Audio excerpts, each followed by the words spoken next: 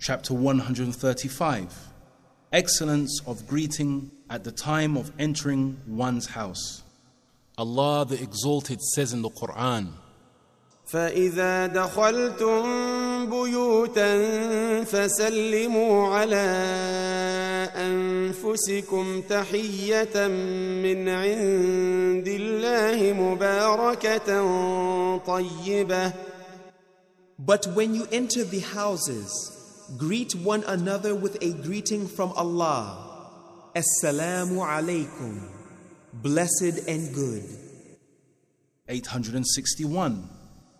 Anas ibn Malik radiyallahu anhu reported, Allah's Messenger sallallahu alayhi wasallam said to me, Dear son, when you enter your house, say Assalamu alaikum to your family, for it will be a blessing both to you and to your family.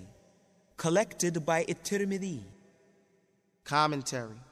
Many people, on returning home, feel belittled in saying Assalamu alaikum to their household.